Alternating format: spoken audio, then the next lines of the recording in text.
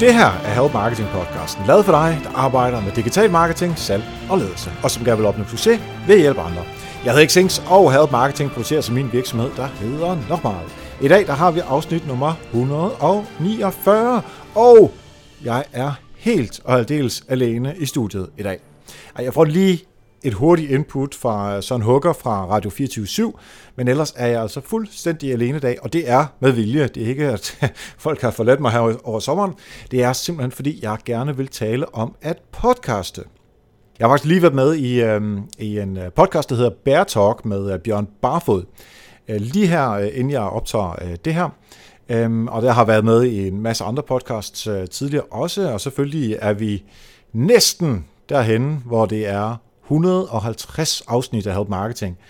Og det er altså næste uge, så det bliver en stor fest. Men 149 afsnit med det her afsnit. Og der er altså rigtig mange gæster, som har været igennem. Der er rigtig mange lyttere, der har lyttet med, og det er jeg rigtig glad for. Og der er aldeles mange folk, som har skrevet ind til mig, fordi de har lyttet med, og fordi Help Marketing har hjulpet dem, eller fordi de har gode forslag til værktøjer, eller til noget, der skulle ændres. Og det er jeg meget stor fan af. Men grunden til, at jeg gerne vil tale om podcasting nu her, det er, at der sker rigtig meget inden for det her område. For mit eget vedkommende, så har jeg lavet en Facebook-gruppe, som er for podcastere. Så hvis du er podcaster og ikke er med i den endnu, så led efter den på Facebook under podcasten Nørde-gruppen. Og ellers ser der selvfølgelig linket ind i show notes for i dag. Derudover så har jeg også podcaststats.dk, hvor man kan finde alle mulige statistikker om podcasts og podcastere i Danmark. Så hvis man har brug for at vide en lille smule, inden man overhovedet overvejer at starte en podcast, jamen så er det så derinde. Men der sker jo meget mere end det, jeg laver. Der er i Danmark startet en forening, der hedder Center for Podcasting, som gerne vil lave sådan en overordnet lobbyismeforening, kan man vel kalde det, som gerne vil pushe på med, at det bliver nemmere og bedre for podcaster at være til. Både i forhold til noget med, at man kan få støtte, økonomisk støtte. Det kan også være noget omkring forskning inden for det her, og simpelthen et sted, hvor folk kan hjælpe hinanden. De er i gang med noget. Så er der nogle, og her kan jeg ikke lige sige, hvem det er, men jeg kender i hvert fald til flere, som gerne vil lave sådan et overblik over de danske podcasts, der er, så man kan gå ind og lytte til dem i deres app eller på deres hjemmeside, og så simpelthen gøre det nemmere, end det man kan i iTunes. Fordi man kan sige meget om iTunes, men det er altså ikke det helt allerbedste sted at finde podcast. Det er ikke så nemt. Så det er der altså nogen, som prøver på, men iTunes er jo stadigvæk det sted, hvor der er allerflest, der lytter til podcasts. Derudover er der også nogen, som prøver med den model, hvor de gerne vil prøve at få podcaster og annoncører til at mødes, og så tager jeg et lille kort af det, og så er det, de skal tjene penge på. Og det vil også være godt, fordi så kan podcaster tjene nogle penge, således at vi får flere podcasts, og de bliver bedre kvalitet, og det er vi alle sammen interesseret i. Så sker der selvfølgelig også det her på iTunes, at de gerne, altså de ved jo også godt, at de bliver udfordret andre steder fra, så det de kommer med inden for efteråret her 17, så vil de gerne dele mere data med podcaster, så man ligesom kan se, hvornår falder folk fra, hvor meget lytter de til af podcasten. Så hvis du allerede stopper med at lytte til Help Marketing nu, så vil det selvfølgelig se dårligt ud på mine tal, som jeg i dag ikke kan se, fordi det tillader iTunes ikke. Men hvis du lytter hele vejen igennem, jamen, så kan jeg heller ikke se det. Så det er lidt en udfordring, men så er det fedt, at iTunes føler sig presset nok til, at de vil dele de informationer med os podcaster. Der er Stitcher, der også er et godt gang. Spotify vil også gerne ind på området med podcasting her. Google Play er i gang med podcasts i USA, og der er selvfølgelig mange flere, som er i gang. Og der er kæmpe hype omkring podcasting. Der er også simpelthen så meget hype, at jeg blev interviewet til Arizona Fokus den anden dag, om hvordan man finder de bedste podcasts. Men det kommer på sådan noget som, jeg tror det var JP og BT og MX og så videre. Så vi er altså nede i nogle medier, som ellers ikke bruger særlig meget tid på at skrive om podcasting. Så når vi først nede på det niveau, hvor stort set alle begynder at interessere sig for podcasts, jamen så betyder det også, at der kommer flere penge i det, hvilket betyder, at der kommer flere, der gerne vil podcaste, og så er der nogen, der gerne vil tjene penge på dem, der podcaster. Og det er en god udvikling, således at der simpelthen bare bliver mere fokus på gode podcasts, og der bliver mere fokus på at få lavet til dig, der lytter derude, uanset hvilken branche eller hvilken emne det er. Så det, jeg gerne vil snakke om i dag, det er, hvorfor skal du lave en podcast, og hvordan skal du lave en podcast? Det handler meget om at finde et koncept for den podcast, som man er ude efter. Man skal tænke på en målgruppe, som man gerne vil i gang, eller have fat i. Og hvorfor vil man have fat i den målgruppe? Det er selvfølgelig også vigtigt. Er det fordi, man gerne vil sælge noget? Er det fordi, man bare elsker podcasting, og man brænder for det emne, som podcasten handler om? Eller er der en helt tredje, eller en fjerde, eller en femte tilgang? Det påvirker jo konceptet af podcasten. Det kan være, at du vil lave noget omkring iværksætter. Det er der rigtig mange podcasts til. Fordi du selv er iværksætter. Du vil gerne dele den her viden, som du har. Det kan også være, at du gerne vil have fat i iværksætter, fordi du har et eller andet produkt til dem. Morten Ræsen podcasten, som de fleste sikkert allerede har hørt, det er jo ikke fordi, han vil have fat i iværksættere, men når han så bliver sponsoreret af en bank, så er det jo fordi, at den bank gerne vil have fat i de her iværksættere. Så man kan også se, at er der nogle penge i det ved at få en sponsor på, eller hvis man er den, der sponsorerer, jamen er der nogle podcasts derude, som man kan få fat i de lyttere, som man har brug for, altså dem, som måske kan blive kunder på sigt. Der er rigtig mange perspektiver, man skal tage med omkring konceptet af podcasten. Og et af de perspektiver, man skal have med, det er selve formatet af podcasten. Help Marketing her, det er jo et interview-podcast normalt. Nu kører jeg så solo-podcast i dag, så det er lidt et andet format, end det plejer at være. Men normalvis et interview-podcast, det er nok det mest klassiske. Det er der, hvor jeg taler med nogle eksperter. Niels Vium fra Mindcast og I Potter fra Podcast laver også interview-podcasts. Så er der de her solo-podcasts, som jeg har i dag, men ellers ikke er. Der er en af mine yndlings. Det er The Mad Marketing Podcast, det er med Marcus Sheridan, som jeg også har været gæst her i Help Marketing for nogle år siden, hvor man ligesom fortæller det, man gerne vil alene. Det er faktisk, hvis jeg skal sige det, noget af det sværeste at holde momentum kørende og kunne fortælle en god historie til dig, der lytter med, samtidig med, at det også giver mening for dig. Så må vi se, om jeg kan finde ud af det her i den her solo-podcast-udgave af Help Marketing. Der er også en brevkasse-podcast-type. Der er eksempelvis Scott Johnsons Hypothetical Help, som jeg er kæmpe fan af. Det er super skægt. Det er 2 fyre, som besvarer spørgsmål fra en brevkasse. Jeg kunne rigtig godt tænke mig, at Bolius fik en brevkasse-podcast, fordi vi har jo en brevkasse i Bolius, som besvarer omkring 400 spørgsmål om måneden. Og det kunne vi meget nemt lave om til en podcast. Men det skal jeg lige have overtalt nogle flere folk til. Og så er der den, som måske er næst mest brugt, det er medværts-podcast-typen. Altså hvor der er 2 eller flere medværter på en podcast, som snakker sammen hver gang. Der kender vi Marketing Brief fra med Emil og Halfdan. Så er der min podcast om Game of Thrones, der hedder Bingecast, hvor jeg sammen med David Gullager hver uge, når der er Game of Thrones, udkommer med et afsnit. Man kan sige, at der er fordele og ulemper ved alle de her typer. Interview-podcasten kræver, at du finder nogle interview.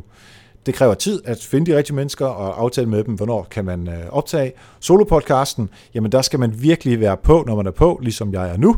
Altså at kunne drive historien frem og kunne fortælle det, der er vigtigt. Og det kræver, at man har lavet noget forberedelse hjemmefra. Brevkasse-podcasten, det kræver jo, at der reelt er nogle lyttere, der stiller et spørgsmål. Ellers er der ikke så meget at komme efter. Der er ikke meget ved at lege Se og Hør eller nogle af de andre blade, som bare finder på spørgsmål, som de gjorde. Jeg ved ikke, om de gør det stadigvæk, men de gjorde det i hvert fald engang. Og medværtspodcasten, umiddelbart vil jeg mene, at det er en af de nemmeste måder at gøre det på. Fordi det er den samme hver gang, så kan man altid finde ud af at optage nogle afsnit. Anita Book med digitale tanker. Jeg siger jo Book ofte herinde hos Bolius, hvor de optager. Så på den måde er det nok det nemmeste sådan, kalendermæssigt at få til at fungere, hvis man er flere.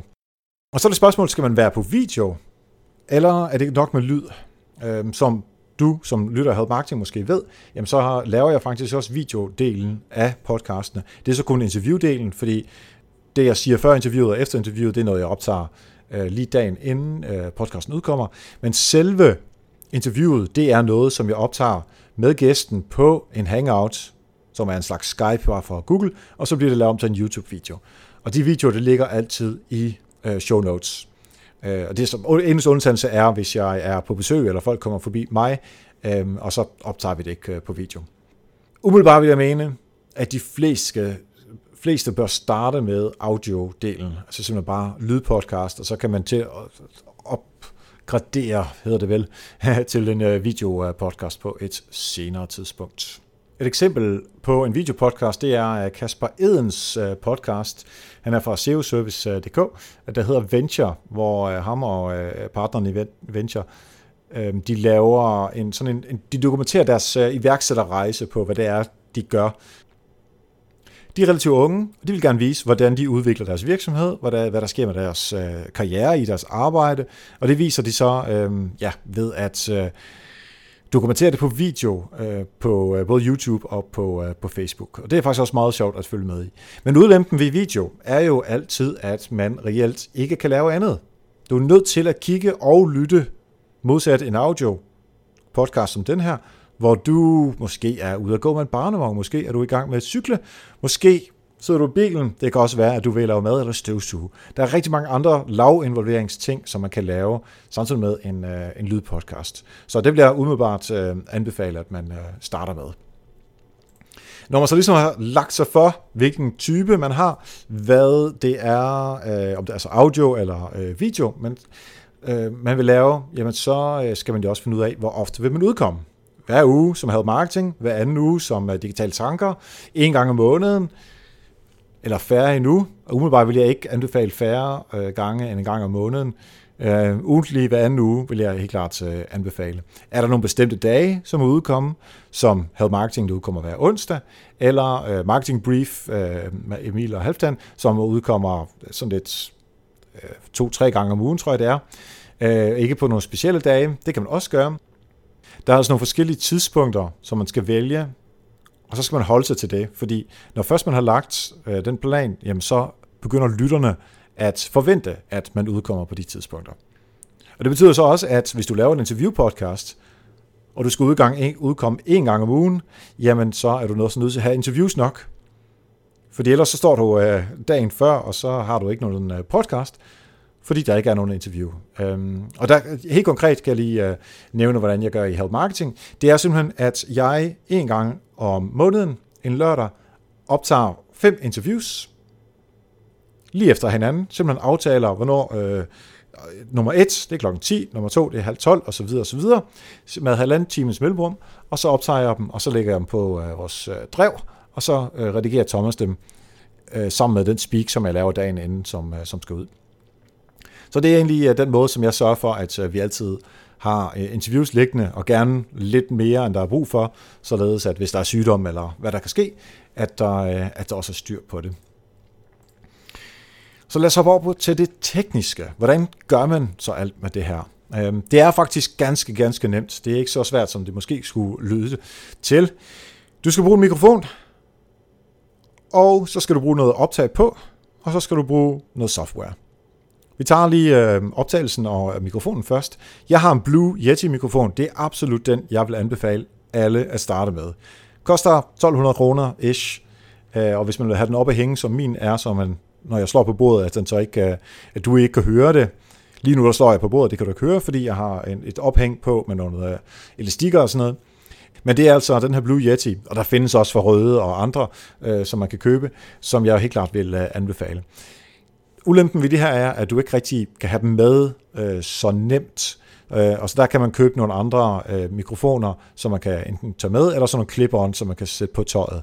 Blue Yeti'en, det er på USB, så den går i computeren. Det vil sige, at det kræver en computer at have det, men du kan også få andre, som er til eksempelvis til iPhone, hvor man stikker sit stik i, eller et jackkabel i, og så optager du på mobiltelefonen, og så kan du smide det over til computeren bagefter for at redigere det. Du kan selvfølgelig også redigere det på mobilen, men altså det bliver meget omstændigt, synes jeg i hvert fald selv.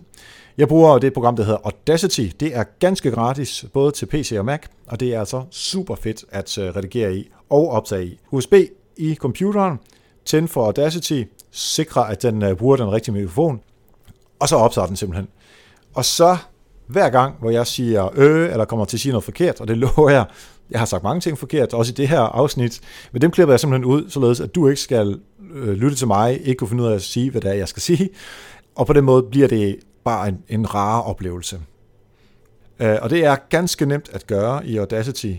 Hvis du forestiller dig lyd visualiseret, det er også det, man kan se i Audacity. Og når man ser det, så kan man se, hvilke dele, hvor der ikke bliver sagt noget, hvor der er lyd, hvor der ikke burde være lyd, fordi den anden siger noget. Og det kan man så fjerne, eller tilføje, eller lægge noget andet henover. Jingler, som du kender, Help Marketing Jinglen, den starter med og slutter vi med, og vi bruger den i midten til at lave sådan nogle afsnit. Det er også noget, man skal finde ud af. Min er en smule pompøs, og det er bare fordi, jeg synes, det er så absolut fedt. Jeg får stadigvæk kuldegysninger og lytter til hele jinglen. Mens der er andre podcasts, som har den her meget glade tone, og andre, de er mere sobre. Og det kommer helt an på, hvad det er, du vil formidle. Altså hvis du er en opstartsvirksomhed, hvor der bare er gang i den, og der skal ske noget, og yes, så skal jinglen også være sådan. Men hvis du er en bank eller en forsikringsvirksomhed, jamen så kan det være, at på grund af den måde, som det bliver opfattet på det brand, som man har, at det skal være måske en lille smule mere afslappet. Og det er jo noget, som man er nødt til at arbejde med. Altså det er ligesom, man har et logo, så skal man også have et, i anførselstegn, lydlogo. Jingler kan man købe på iStock og andre steder. Du kan også gå på Fiverr og få det lavet. Og hvis du er rigtig heldig, så har du en ven eller en veninde i din omgangskreds, som kan noget med musikken. Du kan også få en person til at lave noget speak på Fiverr. Der er altså nogle absolut seje stemmer derinde. Jeg plejer bare at lave speaking selv. Så det er også vigtigt at finde ud af, hvordan lydlogo-delen skal være. Så skal du tænke på sådan noget som hosting og hjemmeside.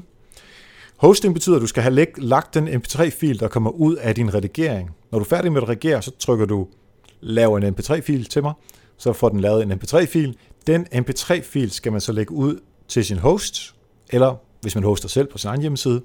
Og den sørger for, hvis man har sat det rigtigt op, at filen er tilgængelig på iTunes og på Stitcher og på alle de andre rigtig mange steder, hvor der er podcasts. Så det er simpelthen en fil, som alle distributionsmuligheder de går ind og tager fra. Jeg bruger noget, der hedder Blueberry til at hoste. Der er også noget, der hedder Libsyn. Det koster omkring $20 om måneden for de her 4-5 afsnit om måneden, som jeg har. Og det sørger for, at min server ikke bliver belastet, når der er rigtig mange, der downloader på én gang. For det er der jo altid onsdag morgen, når jeg udkommer, så er der rigtig mange, der trækker på filen. Men det har Blueberry godt styr på, for de er også podcaster selv, og ligesom Libsyn, de er lige gode. Derudover så kan jeg så se, hvor mange downloads der er. Der var på et tidspunkt en fejl i RSS-feedet, og så kunne jeg se i løbet af dagen, at der ikke kom nogen downloads. Og det var ikke så godt. Så kunne jeg se, der sker et eller andet der, som vi skal have tjekket op på. Så sørg for at få data på, hvor mange downloads der er, og især når nu iTunes åbner op for mere, så kan man selv gå ind og se på endnu flere data. Det glæder vi os til. Så er der noget omkring iTunes i det hele taget, og de andre distributionskanaler, som vi har været inde på før. Det kan også være Google, det kan også være fremadrettet, og Spotify, når de åbner op for, at alle kan komme ind der. Det gør de nok snart på et tidspunkt. Hvis du bruger Blueberry eller Libsyn, så sørger de stort set for det hele. Især hvis du bruger WordPress, altså som hjemmeside, og så bruger PowerPress-pluginet. Det var PowerPress-pluginet. Det er Blueberry, der står bag det, og det er helt gratis at bruge, så det kan man sætte op, og så kan du også hoste selv, så det koster så ikke noget. Men det er i hvert fald en god måde at få dine podcast-afsnit ud til alle de distributionskanaler, der er på en let måde, så du ikke skal sidde og rode med det hver gang. Det er simpelthen bare upload og udgive, og så ligger det der. Det er rigtig rart, når det er så nemt som det. Det er egentlig bare at gå i gang, så snart man har styr på sit format, man ved noget om det tekniske, og man begynder at skrive show notes, og så kommer det ud på iTunes. Og jeg ved godt, det ikke er helt så nemt, som hvor jeg lige får det til at lyde her på de sidste 5-6 minutter. Men derfor har jeg lavet en masse guides ind på nokmal.dk på min blog, så der står en masse ting, som man kan gøre. Og i forhold til det her med iTunes og Stitcher og andre platforme, så har Søren Hugger fra 24/7 noget, som han gerne lige vil dele med os. Tak Erik, og tak fordi jeg må få lov at være med her i Help Marketing. Jeg har et lille tip, som omhandler podcasts og måden, hvorpå man kan lytte til dem. For når du som podcastproducent markedsfører din podcast, så er det vigtigt at huske på, at selvom Apple er en stor spiller, så er de ikke den eneste. Jeg oplever rimelig ofte, at jeg støder ind i podcasts, hvor der ikke er andet end links til Apple Podcasts, som det jo officielt hedder nu. Det, som vi stadig kalder iTunes. Og det er lidt et problem for mig som Android-bruger, fordi jeg bruger ikke Apple Podcasts, og det gør det lidt mere besværligt, når ikke der er et link direkte til min Android-app for eksempel. Og det fjollede ved det er, at det faktisk er ret simpelt at lave et sådan link. Der er rigtig mange, der har indtryk af, at Apple ligesom er den eneste spiller på podcastmarkedet. Og de er bestemt også en stor spiller, som man ikke skal ignorere, men podcastformatet er ligesom så åbent i sig selv, at det kan bruges på rigtig, rigtig mange forskellige platforme. Herunder for eksempel Android, men i princippet samtlige platforme, der understøtter et RSS-feed. Og RSS-feedet er netop en rigtig simpel måde at gøre sin podcast mere tilgængelig end blot et iTunes-link. Så når du omtaler din podcast, for eksempel på dit website, så i stedet for bare link til Apple Podcasts, så kan du med fordel lave et link direkte til RSS-feedet også. Det vil i hvert fald gøre, at de lidt mere nørdede af dine lyttere vil have mulighed for at få relativt nem adgang til din podcast. Man kan med fordel også bruge en tjeneste, der hedder subscribeonandroid.com, som simpelthen er et meget basalt website, hvor man indsætter et link til sit RSS-feed, så får man et nyt link ud, som man så kan bruge til at dele med sine lyttere, og når de klikker på det på en Android-telefon, og man har en Android podcast-app installeret, så vil den simpelthen åbne, og man kan abonnere direkte på podcasten. Størstedelen af de allermest populære podcast-apps på Android, de understøtter den her tjeneste subscribeonandroid.com. Så det er en rigtig nem måde at tilgængeliggøre sin podcast for Android-brugerne. Selvfølgelig kan man også i stort set alle podcast-apps på Android rigtig nemt fremsøge de samme podcasts, som ligger hos Apple. Men et link direkte til en podcast fra et website for eksempel, er også en rigtig elegant måde at gøre det på. Den primære grund til, at jeg synes, at det er vigtigt, at man har for øje, at podcasts de ikke kun hører til i Apple-universet, det er, at jeg tror, vi er meget bedre stillet som både podcastlyttere, men især også podcastproducenter, hvis vi ikke lader os binde alt for meget af Apple som udbyder. Hvis vi kun har et univers, hvor vi kan distribuere vores podcast i, så risikerer vi samtidig også, at vi får en mindre kontrol på sigt, fordi Apple risikerer simpelthen at få for meget at skulle have sagt, hvis de pludselig kan sidde og bestemme alt for meget over distributionsformen. Samtidig med det vil jeg også sige, at selvfølgelig skal man anerkende, at Apple er den største spiller, og selvfølgelig skal du blive ved med at opfordre dine lyttere til at give dig en anmeldelse i iTunes eller Apple Podcasts, og selvfølgelig skal du linke til Apple Podcasts osv. osv. Det er slet ikke for at sige, at man skal ignorere Apple. Det er bare vigtigt at huske på, at de er ikke den eneste spiller, og der er relativt nemme måder at tilgængeliggøre sin podcast for andre end Apple-brugere også. Igen tak, fordi jeg måtte få lov at være med her i Help Marketing, og tilbage til dig, Erik. Mange tak til Søren. Jeg er selvfølgelig helt enig med ham. Det er aldrig særlig fornuftigt at fokusere kun på én kanal. Det jeg også er meget enig i, det er podcasting og statistik. Og der har jeg jo som sagt lavet podcaststats.dk, og der vil jeg bare lige nævne et par ting, som verden ser ud i dag. Lige nu er der omkring 1688 danske podcasts. Rigtig mange af dem kommer fra DR og fra 24/7. Så uanset hvad, næsten, lige på nær marketing og iværksætter podcast, måske også lidt komedie, men så er der stort set ingenting. Så medmindre du arbejder inden for de 3 områder, så er der stor grund til at overveje at lave en podcast. Jeg kan fortælle, at der er flest podcast om samfund og kultur. Der er rigtig mange om nyheder og politik, musik og kunst er der også meget af. Hvis du arbejder inden for regering og organisationer og den slags, så er der stort set ingenting. Jeg holdt foredrag om et podcast for KL, Kommunernes Landsforening, sidste år for alle rigtig mange kommuner. Og det sagde jeg det samme til dem på det tidspunkt. Der er altså ikke sket særlig meget. Så hvis du er en organisation, som har noget med det offentlige at gøre, eller er en kommune, en region eller en regering, så vil jeg helt klart starte med en podcast meget hurtigt, fordi der er altså ikke mange konkurrenter. Sidste år der lavede jeg en undersøgelse blandt podcaster for at høre, hvor lang tid der gik fra idé til de havde en færdig podcast. Og der kan vi simpelthen se, at omkring 27% bruger under en måned, omkring 27% til samme bruger omkring under 3 måneder. Så der er altså lidt forskelligt, men det lyder til, at folk er relativt hurtigt under 6 måneder. Det er de fleste, der ligger der til at få lavet en podcast. Så er det sådan set bare at gå i gang. Det tror jeg har sagt før, men nu siger jeg det altså igen. Det er bare at komme i gang, hvis man har ideen til det. Og det handler rigtig meget om bare at gå i gang. Du laver masser af fejl. Du kan klippe alle de dumme ører, alle de dumme ting, som du siger ud. Og når det så stadigvæk ikke er godt nok, så laver du det bedre næste gang. Hvis man ser forskel, eller rettere sagt, hvis man lytter til forskel på afsnit nummer 1, og 2, og 3, og 4, og 10, og 15 af Help Marketing, i forhold til, hvordan afsnittene er nu, så vil jeg personligt mene, at de er meget bedre nu. Jeg taler meget bedre. Jeg har meget mere styr på, hvordan jeg interviewer nogen. Teknikken er bedre, og det hele er meget mere effektivt. Det kan du måske ikke se, men det kan jeg mærke. Og lad os så gå til, hvordan du får lyttere til den der podcast. Fordi uden lytter, så er der altså ikke særlig meget ved at podcaste. Så får du aldrig ros, du får aldrig konstruktiv kritik, så jeg kan kun anbefale dig at virkelig at fokusere på at få lyttere. Der er noget, der hedder iTunes SEO, i anførselstegn. Det er, at du kan simpelthen SEO-optimere din podcast i iTunes. Og der går man ind på podcastconnect.apple.com for at sætte podcasten op, og så skal man ligesom sætte et billede ind i din rigtige størrelse. Du skal sørge for, at beskrivelsen af dit podcast indeholder de rigtige nøgleord, ligesom i SEO, selvfølgelig også dit navn, og så skal du udkomme en vis form for regelmæssighed, således at der bliver ved med at komme downloads. Vi holder den lige ind fra iTunes, fordi det er rigtig vigtigt, selvom der også er andre ting, som Søren var inde på. Du skal sørge for at få en masse anbefalinger, og det kan du gøre ved bare at spørge folk. Du kan gøre det ved at lave rigtig godt indhold, og det er der heldigvis rigtig mange, der gør.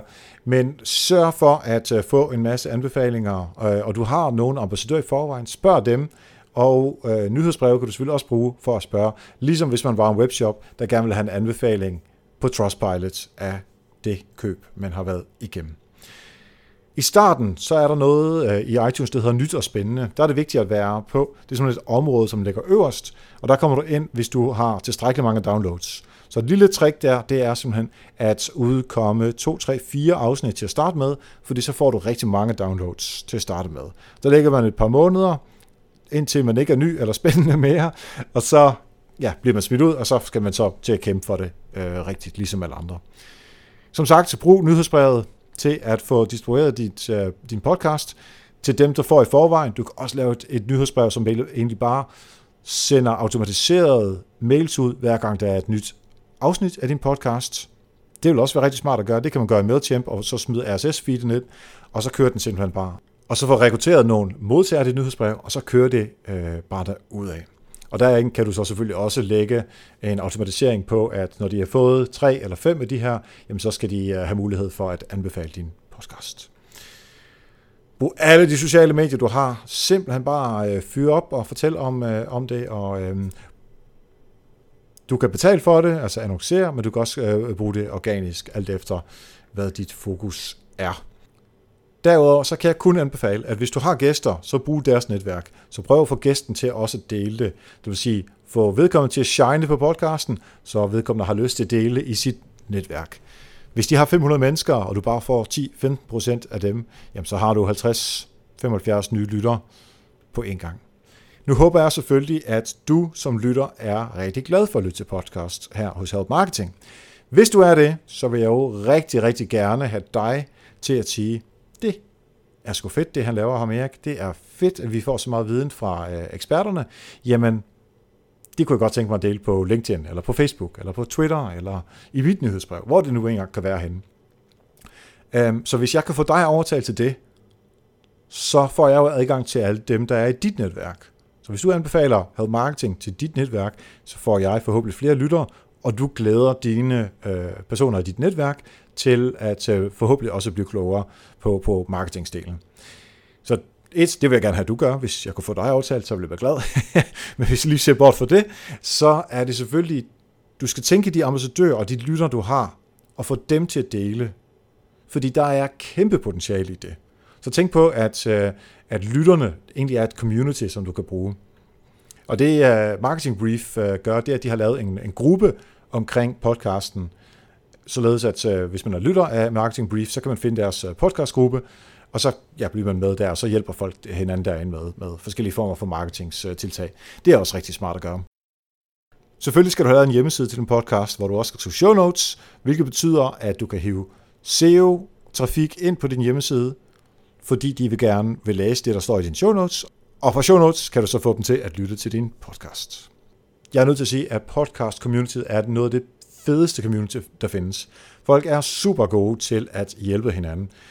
Så gå ind på den der podcast-nørderne, den hårde kerne, altså Facebook-gruppen blandt andet, eller søg på Twitter på #podcast.dk, så findes der rigtig mange folk der. Ellers mail mig, erik@nokmal.dk, så skal jeg nok prøve at sætte dig i kontakt med nogle af dem.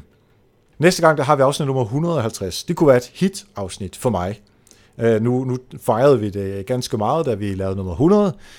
Det brugte jeg som et hit-afsnit, så derfor gør jeg det ikke med 150 helt så meget.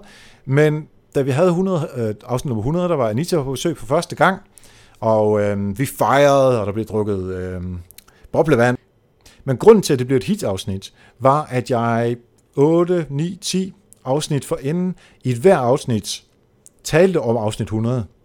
Så hele tiden lagde jeg op til afsnit 100 kommer om næste uge, eller kommer om 5 uger, kommer om 4 uger, kommer om 3 uger. Så det er jo fordi, det er ikke alle mennesker, der lytter med på alle afsnit. Det vil sige, de sidste 5, 6, 7, 8 gange inden afsnit nummer 100, der fortalte jeg om, at nu kommer afsnit nummer 100, og så kunne folk glæde sig til det. Fordi vi hypede det ligesom op. Fordi alle afsnit er bare ikke ens. Der er nogen, der er bedre end andre. Det gør lidt ondt at sige det, men der er nogle afsnit, der er bedre end andre, og det må man acceptere. Så derfor kan man lige så godt arbejde hen imod de hit-afsnit, man laver. For mit vedkommende var det et rundt tal, men det kunne lige så godt være en super fed gæst. Hvis man får dronning Margrethe på, så skal man nok sørge for at få det hypet op. Men man kan også godt hype nogen op, som ikke er helt så kendte som dronning Margrethe. Og der bør du jo kende de superstars, der er inden for din branche. Så lav nogle hit-afsnit, og så kør op mod dem. Men lad være med at lave dem for ofte, fordi ikke alle afsnit kan være hits, og så er der ikke nogen af dem, der er hits mere. Og pointen til, at man skal gøre det her, det er, at man simpelthen får flere lyttere på hit-afsnittet. Det falder ned til normal leje igen, men det normale leje vil så ligge en lille smule over det, fordi du har fået flere folk ind, og så er bundniveauet højere, det vil sige, at du får flere downloads efterfølgende. Også på de dage, hvor du ikke udkommer. Det du også skal gøre, det var at lave en roundup-episode, og det er simpelthen at få en masse andre folk til at sige noget. Nu har vi lige Søren inde og fortælle noget i 5 minutter. Hvis nu jeg havde fået 4, 5, 6 andre podcast-eksperter, også til at fortælle om, hvad de synes om at podcaste, så ville jeg have samlet en masse ekspertise i afsnittet, som egentlig er andres ekspertise, som jeg har samlet sammen. Og det kan man gøre, og det betyder også, at hvis der er 5-6 mennesker med i afsnittet, så har de måske også lyst til at dele. Så der er 5 gange så mange mennesker, der vil have lyst til at dele. Det er ligesom at lave en blogpost, som er baseret på andre folks input. Og så et lille tip her til sidst, som er lidt teknisk. Det hedder simpelthen smart banners. I og med, at der er så meget iTunes og Apple fokus på det her, så kan du i koden på dit site lægge en lille stump kode, som gør, at der i alle Safari-browser på mobiltelefoner, hvis du ikke har nogen af dem, det kan du se i Google Analytics. Hvis der er ingen på Safari, der kommer forbi, så kan det være lige meget, men de fleste har nok en del af det. Så falder der sådan en lille banner ned for oven, det hedder et smart banner, og så står der en app, man kan downloade. Men det virker faktisk også ved podcasts. Så hvis du går ind på nokmal.dk, på din iOS-device, på en Safari-browser, så vil du simpelthen se et lille banner falde ned, hvor der står, har du lyst til at downloade eller abonnere på Help Marketing. Den lukker selvfølgelig, når brugeren har trykket på krydset. Alt det her, som jeg lige har været igennem, det står på nokmal.dk, og der kan du simpelthen gå ind og tjekke efter, hvis du ikke lige fik det hele med. Så er det store spørgsmål, kan du tjene penge på et podcast? Og det kan du, men måske ikke en månedsløn, sådan helt klassisk. Der er lidt forskellige måder at gøre det på. Der er donationer, det kender du fra Patreon her på Help Marketing. Så hvis du har lyst til at støtte Help Marketing, så er det inde på nokmal.dk/støtte, og så kommer du ind på Patreon-systemet, og derinde så kan du så bestemme selv, hvor meget du har lyst til at donere til podcasten. Der er også det, der hedder tier.dk, som er fuldstændig det samme. Det er bare på dansk. Man kan også støtte med på MobilePay på 41 42 75 67. Det er så man støtter i så fald. Men det kan man selvfølgelig sætte op. Så hvis man har mange brugere, og man ved, at communityet er stærkt, så kan man helt klart bruge det her med donationer. Og så lad os gå til sponsorater. Og hvis man tænker på sponsorater, så er det jo pre-rolls, det der sker inden podcasten. Denne podcast er sponsoreret af, og så starter den.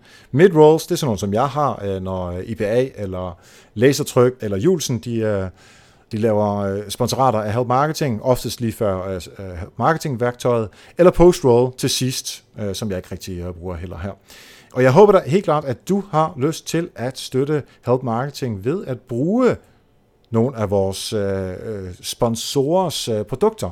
Eksempelvis, hvis du bruger Lasertryk.dk's produkter, så vil jeg håbe, at du bruger promokoden Help Marketing skrevet ud i en med småt, fordi så får du dobbelt op på, hvad ellers du har lyst til at printe. Så hvis du vil printe 30 musemotter, så får du faktisk 60. Hvis du vil printe 1000 flyers, så får du 2000 flyers. Og jeg har lige snakket med dem derinde, og det her, det er dig derude, som lytter Help Marketing, der har hjulpet Help Marketing, ved at der er nogen, der har købt sportstrøjer, andre har købt hæfter, postkort, beachflag endda, og hæfter og tekstiltryk. Der er alle mulige forskellige ting, som I derude har brugt kampagnekoden Help Marketing til at købe trykprodukter hos Lasertryk.dk.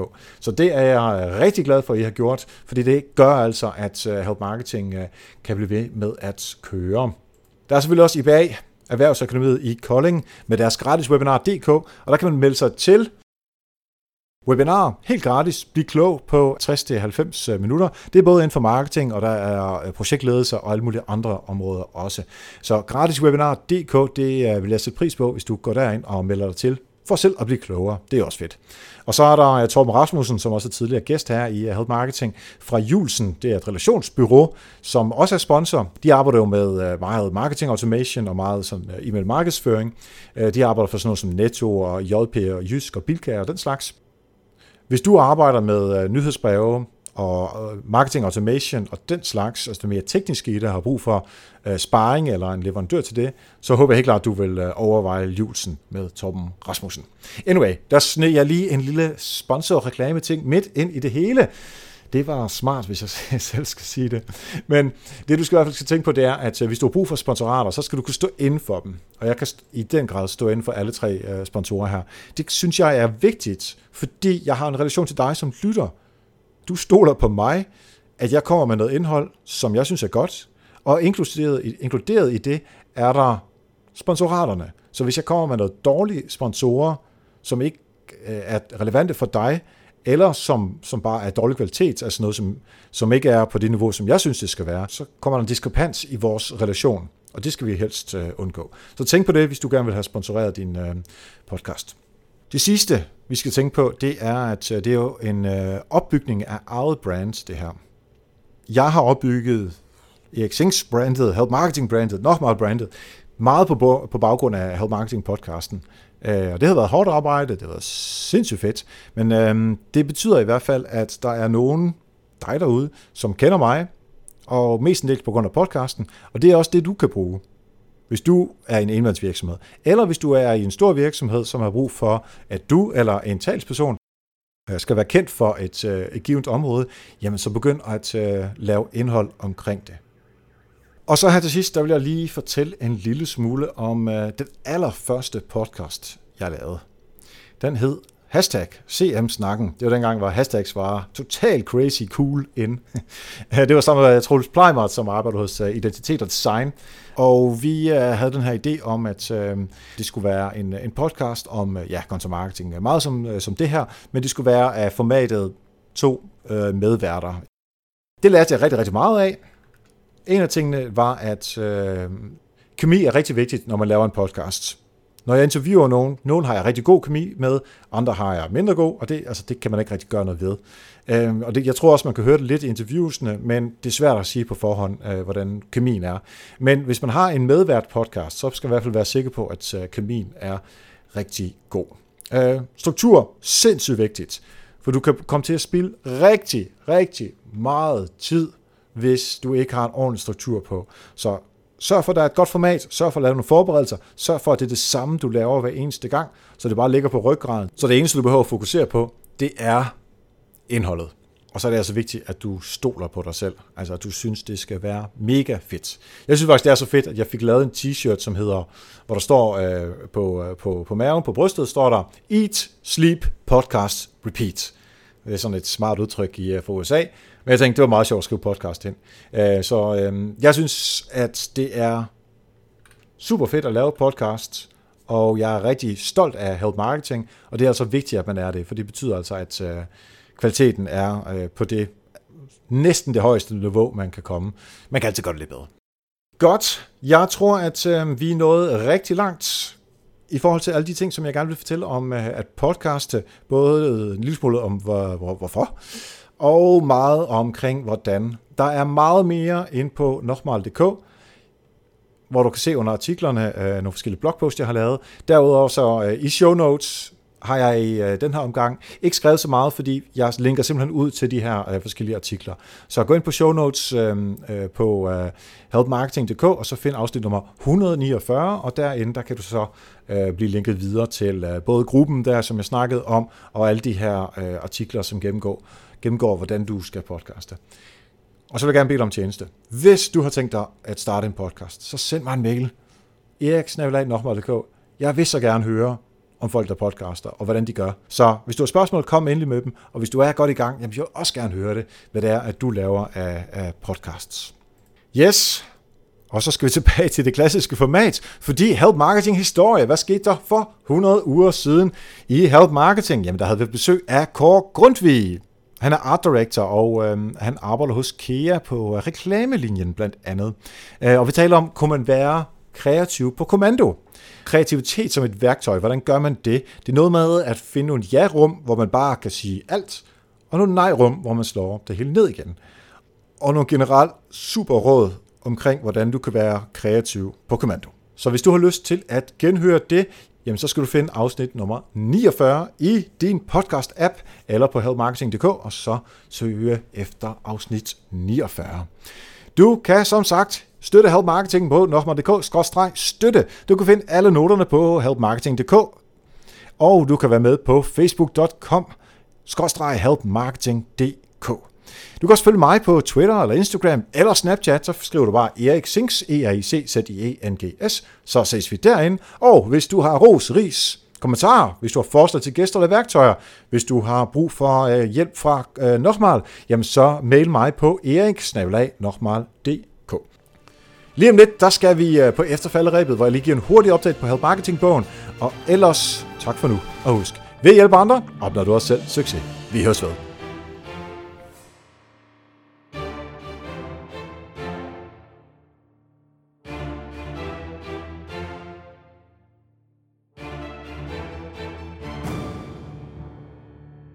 Og så er det tid til efter falderebet. Anita er her ikke i dag, og jeg holder skansen med en bog, som er til korrektur. Den kommer tilbage i dag eller i morgen. Og når den kommer tilbage, så skal jeg kigge tingene igennem. Og det tager forhåbentlig ikke så lang tid, fordi vores korrekturlæser retter de fejl, der er, altså småfejlene. Og så må der være nogle af de lidt større ting, det skal vi selv gøre. Men det skulle helst ikke tage så lang tid, fordi så skal den videre til layouteren, som er vores gode ven Kim Dollois, som også har været på Help Marketing på et tidspunkt. Samtidig med alt det her, der er vi ved at lave en webshop, et på helpmarketingbogen.dk. Der kan du stadigvæk gå ind og få en mail tilsendt, så snart vi er klar med pre-orders. Men det kræver også lidt, at jeg får taget mig sammen til at lave en aftale med ePay og Teller og Nets og alt det der dankorts halløj, eller Visa Dankort og så videre. Og MobilePay skal vi også på. Og så skal jeg finde ud af sådan nogle ting som, hvordan sender man, jeg ved godt, hvordan man sender en bog, men hvordan gør man, når man skal sende mange bøger? Hvad koster det? Det ligger ikke øverst på den liste, jeg har af ting, som jeg synes er super fedt. men det er jo noget, som man skal finde ud af. Og jeg gør det faktisk, jeg tror, jeg har sagt det før, men jeg synes faktisk, det er super spændende. Selvom det er så kedeligt, men det er fedt nok at finde ud af, hvordan ting fungerer. Fordi jeg ved jo ikke særlig meget om, hvordan det er at drive en webshop. Jeg ved noget, hvordan man markedsfører det, men at drive en webshop, alt det andet ud over markedsføring, Det ved jeg ikke så meget om, men det lærer jeg nu, så det er jeg rigtig glad for, at jeg kommer til, selvom det også er, man må tage det sure med det søde. Så post, eller distribution hedder det vel egentlig, og betaling, og så noget layout på helpmarketingbogen.dk, og så hvordan vi får det hele sat op og flows og sådan noget, det er vi i fuld gang med nu. Må ikke, at vi i løbet af august er klar med nogle pre-orders. helpmarketingbogen.dk, der kan du melde dig til, og det håber jeg helt klart, du har lyst til at gøre. Til allersidst, der kan jeg sige, at fra næste uge, der er vi tilbage til god gammeldags klassisk help marketing, hvor der er en gæst med, og jeg kan allerede røbe nu, at det er Karen Bender fra Københavns Lufthavne om Omnichannel, og det er afsindigt spændende.